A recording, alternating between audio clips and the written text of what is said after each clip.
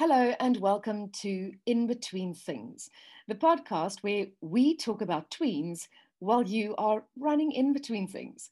So whether you are in your car waiting for the school bell to ring or hiding in the toilet to grab some alone time, thank you for tuning in.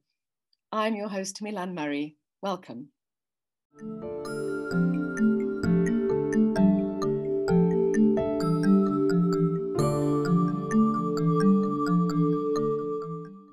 Own your story. Hashtag own your story.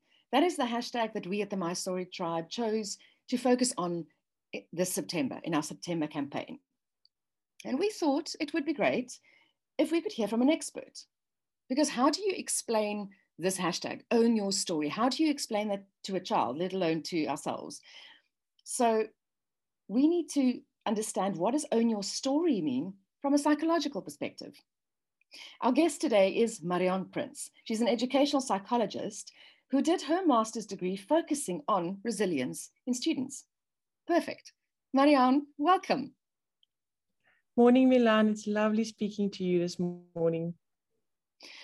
As always, and I don't know if it's well, it's definitely not deliberate, but I guess most of the people that we have as guests on this show are Afrikaans, as am I. So we will do this podcast in English, but every now and again, when you feel like switching to Afrikaans, then I'm sure our Afrikaans listeners would love that. So, okay, this is a parenting platform, and the My Story Tribe focuses on mental health in children, and that topic, it can get very dark very quickly. So let's start off light. You recently did your television debut. How was that? Did you enjoy it? Were you afraid? Did you make a lot of mistakes? Oh, Milan, I did enjoy it very much, but I was definitely nervous. It happened over 5 days, and I could really see how that first day, like driving there, you do your deep breathing exercises, and you do feel a bit stressed. But I really loved it. Also, as the week progressed, I realized like how much I enjoy it. I'm stretching my comfort zone. And that's really what it's all about, like enabling yourself to have new experiences. So that was really an amazing opportunity and just experience. Yeah, I mean, you usually, I assume, sit in your practice, your space, and you work and talk with people one-on-one, and you're not used to a camera in your face.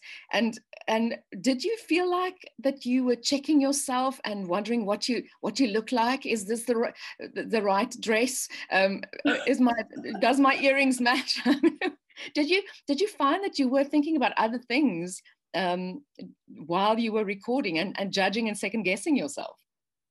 Milan, I must say, in terms of how I look, I was really privileged to have someone who did that for me, told me what to wear, how to do did my hair, so that was amazing. But what I was was just very aware of the fact that whatever I say, this is now national television, and yes, my comfort zone is the topic. So speaking about mental health, that is my comfort zone. But like you said, it's different when you do it in the privacy almost of your practice, one-on-one, or maybe with two parents. And now all of a sudden, it's first of all in front of a lot of people, where there's a lot of cameras on you, and then afterwards. So I often find myself checking in the evenings, like checked in with myself and thought, okay, how did that maybe come across? How will that be interpreted? And then I have to realize I literally had to tell myself, there will be people who maybe understand it differently than how I voiced it or my intentions were. Yeah. And that's okay. That's part of life. You were there as an expert, and that's a lot of pressure. But I must say, I was there and I witnessed how you looked very comfortable, and you looked that you absolutely know what you're talking about. So on that show, the interviews were mainly with adults, right? And the topic was mostly depression and how people dealt with it. But children grow into adults. Children grow in spirit and, tenacity and resilience. And what did you learn? Because there were various guests on that show. What did you learn about the human spirit? Sure, Milan. Um, what I've realized, it's very often about that specific human's tribe.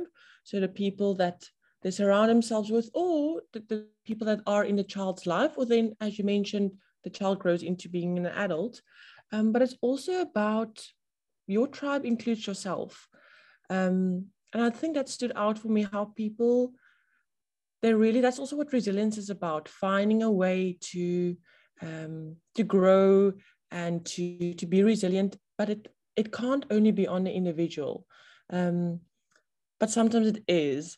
So I think it's twofold for me. So I was in awe of how people sometimes like drew on their own strength, and other times where there was someone in their tribe, not necessarily a family member or not necessarily even a teacher, but sometimes just someone along the way.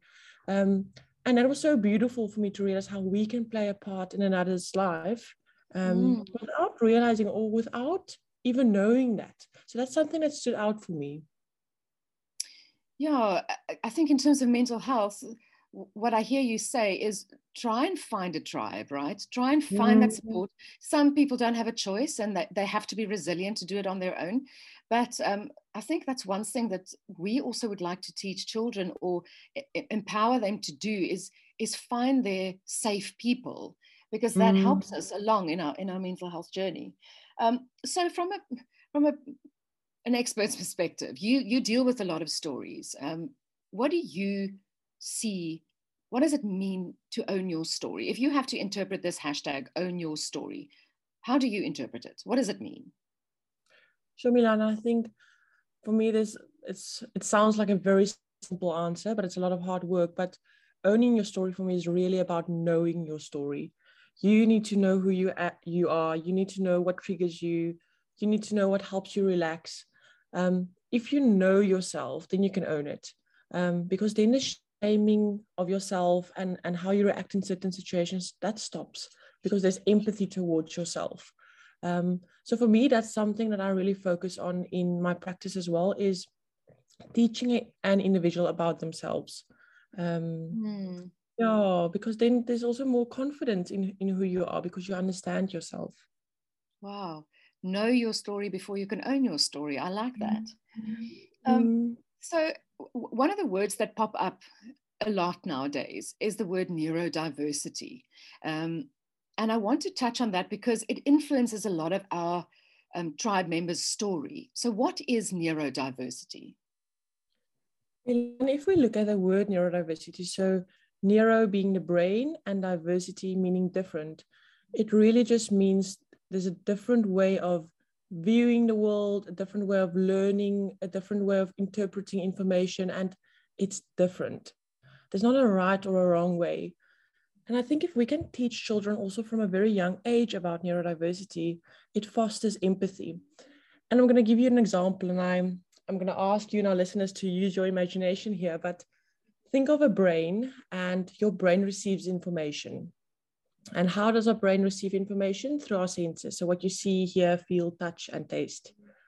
And you can literally start by teaching this by, you have your two children in front of you, and the one sees, so he gets the information, you are eating lasagna tonight, or you're making peas, and your one child hates it, and the other child loved it. There's no right or wrong. You've seen information and you interpret it differently. And then you start to work on more, like the more serious stuff. So you see someone next to the road asking for money, and all your family in the car can have different views on that. And that's okay. We can have different views. And that's what we call perspective taking. I can take your perspective. I don't have to agree with it, because your brain works differently than mine. We see things differently. And it's not only about taking perspective, but like I said, about learning as well. I might learn best by hearing. You might learn best by seeing things. And it's just different. It's not right or wrong. Yes. I think, is it true that, I mean, in extreme cases, like for instance, dyslexia, let's take dyslexia, that is a certain way of the brain to observe the world. And in my eyes, it's a beautiful gift. But a dyslexic child doesn't necessarily get those messages from society. So how can a child with a diagnosis who's neurodiverse or has a certain diagnosis, how can they own their story? It almost goes back to knowing yourself again, because if you understand how your brain works, then you don't tell yourself, this is who I am dyslexic. Then you stop doing that, and you rather say, yes, I have dyslexia, and it means X, Y, and Z. It means I learn in this way. But it's not who you are. It's just a part of your story. And we don't take away how difficult it sometimes is. I think that's also important, to not only look for the silver lining, but to acknowledge, okay, there's some hardships in that. Yes. And we acknowledge that, and then we move on to the beautiful part of it, in terms of you view it differently and you learn differently, and that's part of who you are. It's not who you are. Yes, it's perspective again. I always say, because I have depression, but people often say you suffer from depression, and I say I have depression. I don't suffer from it. I have it, and it is not my complete identity. So yeah, that's a great way of looking at it, is perspective. And I guess owning your story also means that we have to accept that we won't always have a beautiful, perfect story. So I also know, and this is the last thing that I want to ask you, I know that you have been using our journals for quite some time, our emotional growth journals.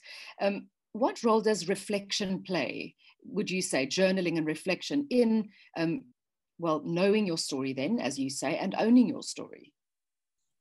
And I just want to say, I love your journals, because it's such a lovely concrete resource about owning your story and about getting to know your story. So yeah, I love using it. I'm going to go back to the stories we tell ourselves. So we all tell ourselves stories from a very young age, and it's often based on feedback that we get, and often indirectly. And then we start believing that it's true, the feedback we get. So there's a narrative that I create about who I am and what I do and how I view the world. And sometimes it becomes important to challenge that narrative and the feedback that you get about yourself, and ask yourself, is this opinion or is this feedback I get, is this true about me? Is this thought that I have about myself based on what I've heard and seen, and is it true? Or are there more context to it? And then it sometimes becomes important, even for us as adults, to do it in a concrete way, to have a journal. I always, when I work with children, I tell them, we are now going to be detectives. So let's write down that thought, or let's write down that thing that you've seen. And now we're going to be detectives and see what is the evidence for that thought. And I always acknowledge the thought that you have, or the evidence that you believe there is to what you've seen or heard. But there's often an alternative to it as well. And that's where it becomes important to reflect. Yes. Wonderful. I mean, I'm a true fan of reflection and of dealing with my own story in that way. So thank you for that perspective. Marianne, thank you for visiting us today, for giving us a new perspective and a little bit of hope, I think. I'm excited about owning my imperfect story. Thank you for sharing your knowledge and your perspective. Thank you for having me, Milan. It was wonderful to speak to you today.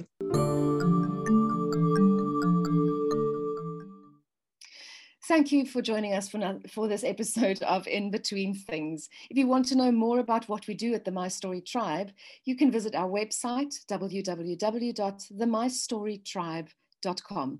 Or if you want to contact us, email us at hello@themystorytribe.com.